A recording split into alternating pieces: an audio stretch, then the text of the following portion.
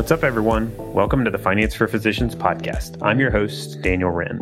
Join me as we dig into what it looks like for physicians to begin using their finances as a tool to live better lives. You can learn more about our resources at financeforphysicians.co. Let's jump into today's episode. What's up, everyone? Hope you're having a great day. Appreciate you joining me today. I'm excited to talk about a topic that seems to be regularly coming up in the discussions I have with clients and also in my own life. It seems to just always kind of recrop, and that is building in margin in your personal finances. So I'm going to talk through what that is, clarify what I'm talking about, and kind of how it can negatively affect your situation and how you can kind of work around it and ideally, avoid it if possible. And I think it's going to be helpful to kind of understand what this looks like and ideally, make life look a little bit better and easier for your situation. So we'll jump into talking through that now. All right, guys, this is going to be especially helpful for those of you that are kind of lean towards perfectionists. I'm guilty myself, or maybe you're the analytical types out there. I think this is going to resonate with those of you that would consider yourselves in those categories. So the classic example of what I'm talking about when I say like building in margin into your financial lives. So the classic example I think I would first describe is when we're talking about budgeting, or just kind of maybe more broadly, like what are you doing with your money, your day-to-day financial decisions? How are you deciding how much you're going to spend, and that sort of thing. So anytime like the analytical, lean towards perfectionist types start to talk about like knocking out a project or task, it's going to be, we're going to really jump into it and we're going to want to make sure it's like correct and perfect and, lined up well and all the numbers add up and that sort of thing. That can work really well in some areas of life. But when you start talking about financial aspects of your life, and especially like things like budgeting, it definitely is problematic. Life happens, and we're pretty much setting ourselves up to have failures or disappointments when we set things up this way. So what I'm talking about, so let's say you're, ironing out, where you want your budget to be or how much you want to spend.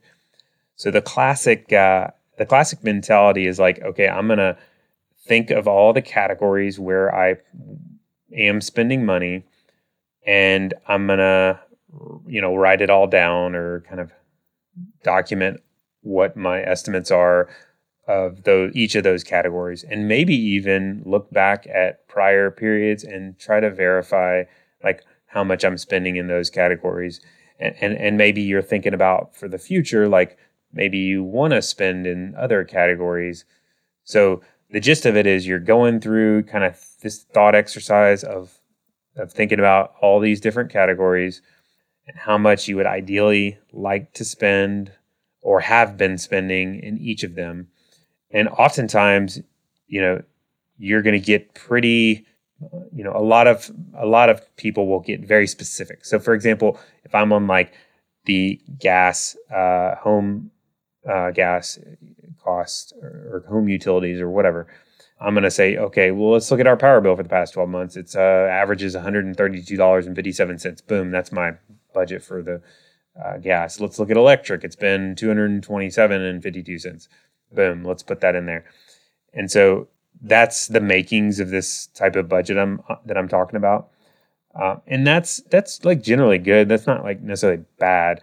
But so you work through kind of all these categories and you line out like what you would kind of, after you go through this process, especially if this is like the first time you're doing it, you're feeling like good. It's maybe it's even perfect. I mean, it's like I've covered all the categories.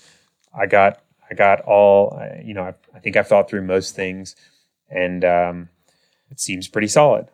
But what happens is, well, first of all, you start to get into the harder to quantify categories like dining out, or maybe even, hobbies or, fun stuff, more generally, that stuff starts to become more difficult to predict, and your past is not always a good indication. And that's where your lifestyle tends to creep up or increase in. And so maybe you do rough estimates there, and maybe you use kind of like your gut feeling about it, or maybe you do look at the past, and that's probably a little better indicator. But those numbers start to get less solid, and then on top of it, so even if you feel like you've addressed all the categories, what happens is we start to go through life, and first of all, things go up in costs, and things get more expensive over time. Second of all, we always, as humans, tend to forget little things or new things happen, and so you're pretty much guaranteed to undershoot using that strategy.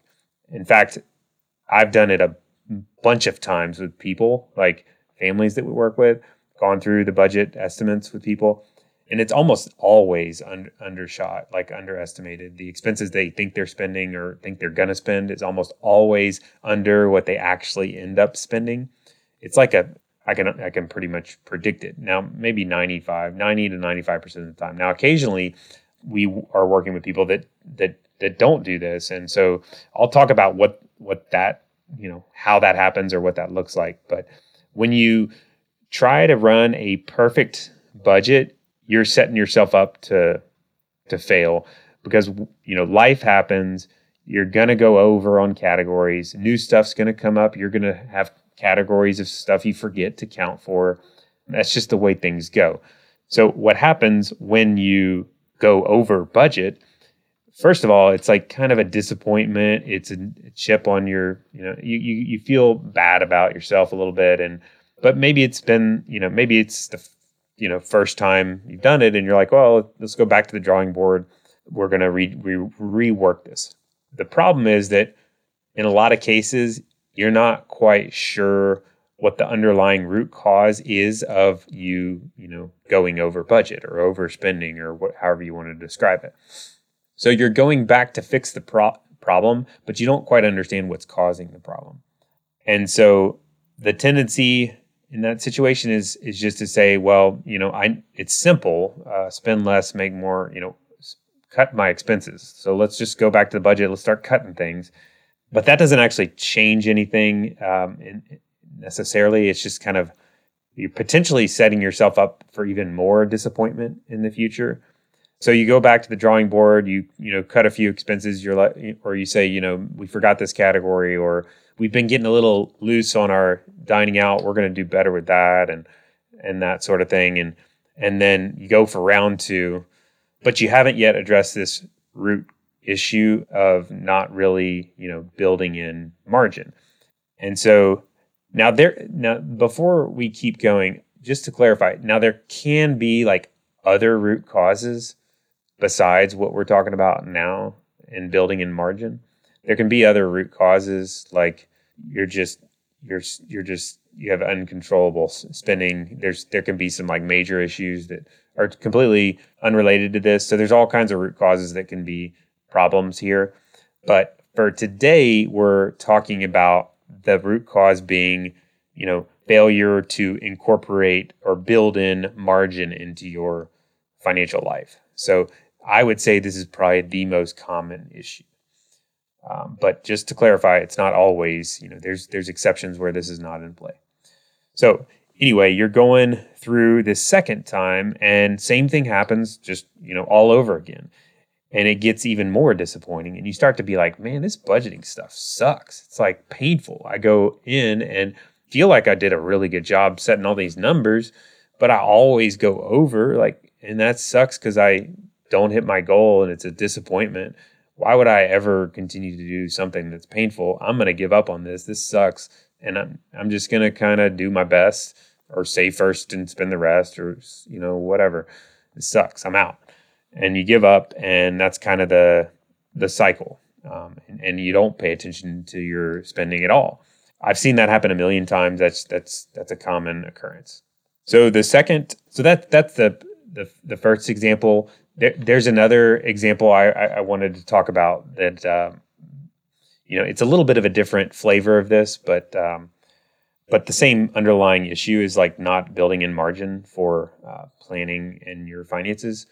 But this is a little bit more like future oriented. So second example, let's say it still revolves around like you're still looking at like your spending, but let's say you're approaching a future bigger decision. And maybe buying a house, that's always a biggie. So maybe you're thinking about buying either your first home or an upgrade or whatever. And so you're in the thick of that process. You're doing all the homework, coming up with a budget for the house, and maybe you've done a good job like adding that into your budget. Like you've looked at your prior budget and you've said, okay, here's how much room I have in my budget for this new home or, potential upgrade or first home. And it looks good. And you've set your target price range. So in this situation, classic situation with these big type purchases, especially that, really any of them, but big purchases like a house, we always tend to undershoot the numbers in this situation as well, and fail to build in margin and or think about all the expenses. So with a house, you tend to think about, well, mortgage, principal, and interest payment, straightforward. Taxes, kind of straightforward. Insurance, a little bit more not super straightforward, but most people account for it. But then you get into utilities are a little harder to budget, hard to know what it is, but you can do it. And then even harder is like maintenance and upkeep or improvements. That's kind of more of a, as you choose thing. But houses, oftentimes, I've talked to many, many people that say, man, I didn't realize we were going to spend so much money on the house. The house has kind of taken over their spending. So it's extremely rare and I think it's almost like psychologically difficult when you're in the heat of that decision to build in margin for things like that. The reason is subconsciously is that that if you're going to build in margin there, that's going to reduce the amount you can afford. I think subconsciously that's the number one reason we're failing to do that. And probably the same reason we're doing it in the budgeting example before is we're just like, I want to get all my other categories exact so that I can have more money left over to spend or do whatever else. Maybe you want to save it or whatever. But so we're in the heat of the house decision. We're looking at all the numbers, but when you start to get to categories like home maintenance, you're like, it can't be that much. But that's not based off really any scientific evidence. It's just your feeling in the moment. And the feeling in the moment is I want to get a nicer house and I'm not going to worry about that. And then just home stuff in general, like improvements. If you want to, maybe you're buying a house that needs a lot of work.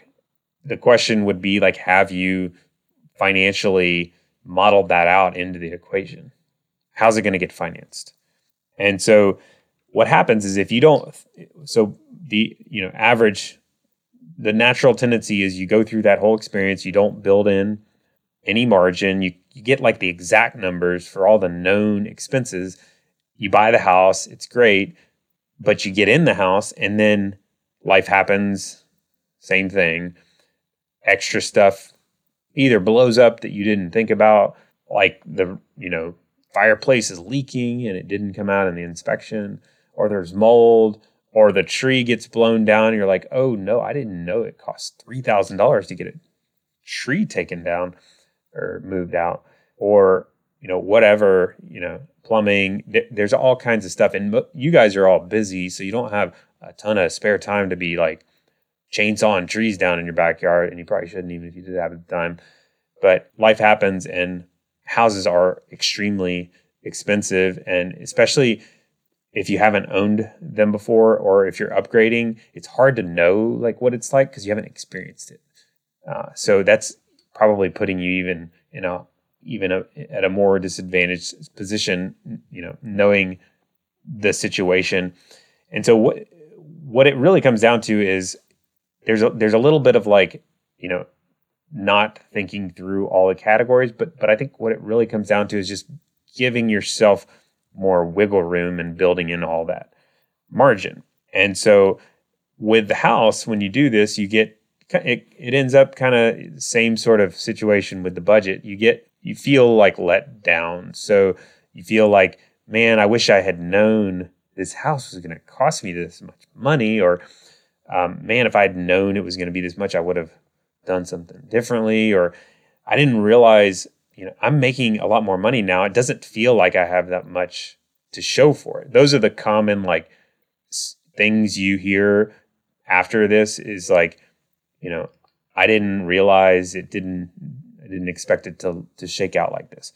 That's kind of the end result of this. And you also feel kind of like you missed the mark a little bit, and it makes you not, super excited about digging into it again. So these are very similar underlying causes. The good news about all this is it's very, very simple and easy to fix it and straightforward. And everybody can start doing it like immediately. It's a super simple solution. All you have to do is for your budget, for your day-to-day finances, just in finances in general, start thinking from this mindset of like, it doesn't have to be perfect. In fact, it's impossible that it's going to be perfect. And I need to go ahead and assume it's going to be a little bit of a mess, and I'm going to build in a lot of margin. And so whatever you're thinking, so I have worked through this exercise with people. So let's say so let's talk through specific examples for each of those two examples I gave and how you might ideally do this. So building in margin. So let's say your spending or your budget is $10,000 of spending a month, and that's the projected, lifestyle. What I would encourage you to do, if you're a pretty good analytical, you felt like you did a really good job estimating the expenses, I would go ahead and build in 10% margin. And so that'd be, $1,000 a month on top. So 11. So make the 10 11.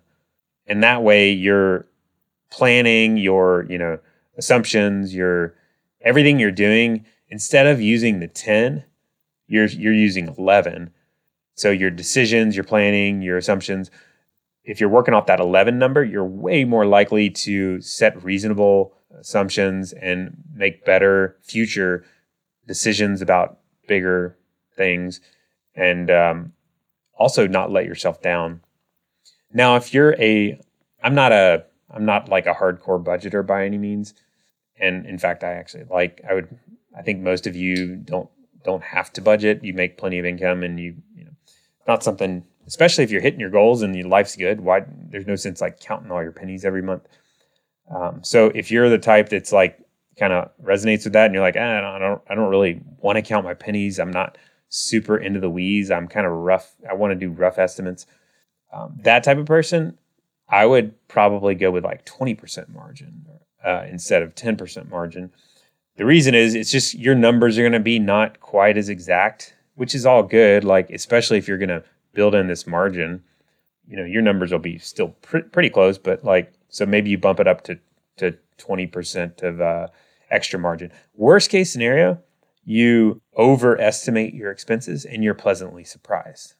That's a far better situation than undershooting and being disappointed.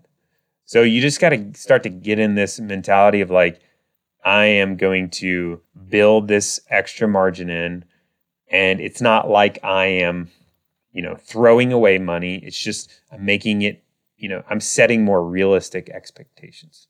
Now in the house scenario, same sort of thing. Like, you're getting into that phase of making the big decision on whatever it is. In this example, it's the house. So looking at the cost of the house, first thing is you got to make sure you're hitting all the categories. So mortgage interest, principal, taxes, insurance, utilities, those are all the simple, relatively straightforward things. I would encourage adding in like 2% of the total value of the house as maintenance costs.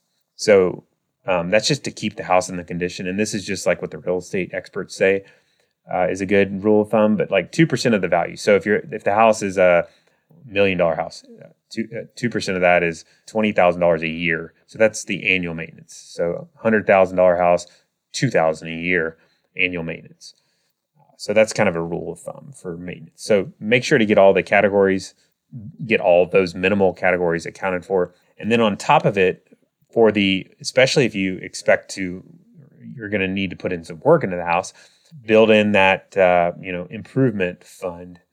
And so whatever that is, so you do the financial numbers for it, like, model out, like if you need to do a bedroom and a bathroom remodel or whatever, just rough estimate the cost of it and say, I'm going to do it in this amount of time or that amount of time.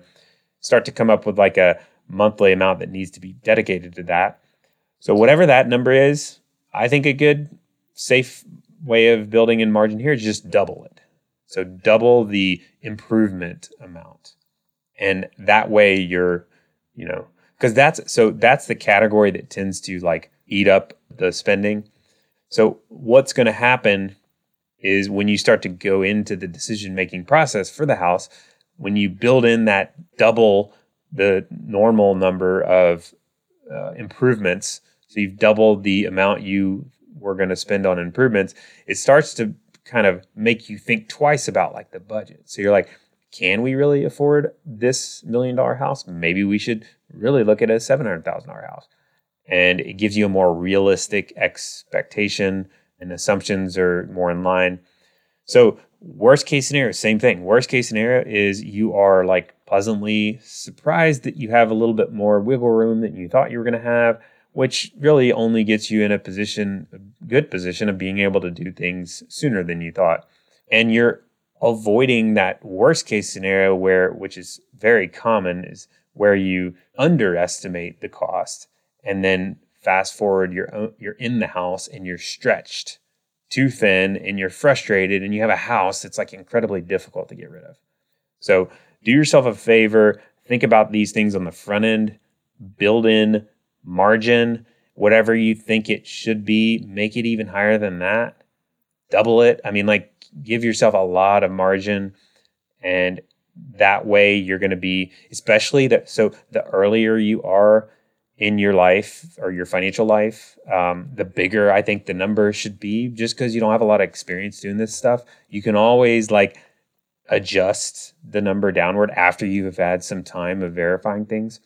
So avoid the temptations we all have of like making the budget perfect and analyzing it and getting it all kind of correct, and just, build in that just extra category of this is for margin, it's wiggle room, and do it for a while. And I'd love to hear back from you. Like I'm very confident you'll be happy about it on the back end, like fast forward a year or so from now. I think you'll be much happier. You'll feel better about it. You'll feel more flexible, but just try it out for a little while, see how it's working out. And I'm confident you'll have better experience with things. You'll feel better about your results. And that's really what we're after. Hope this has been helpful, and we look forward to chatting again next time. As always, thank you so much for joining us today. If you found this valuable, please give us a review on iTunes and share with a friend. Also, check out our website at financeforphysicians.co for all sorts of additional content. See you next time. Finance for Physicians is not an investment, tax, legal, or financial advisor. All content included in this podcast is for informational purposes only and should not be considered financial, tax, or legal advice. Material presented is believed to be from reliable sources, and no representations are made by Finance for Physicians as to another party's informational accuracy or completeness. All information or ideas provided should be discussed in detail with an advisor, accountant, or legal counsel prior to implementation. If you don't have an advisor or would like a second opinion, feel free to check out our website for recommended advisors.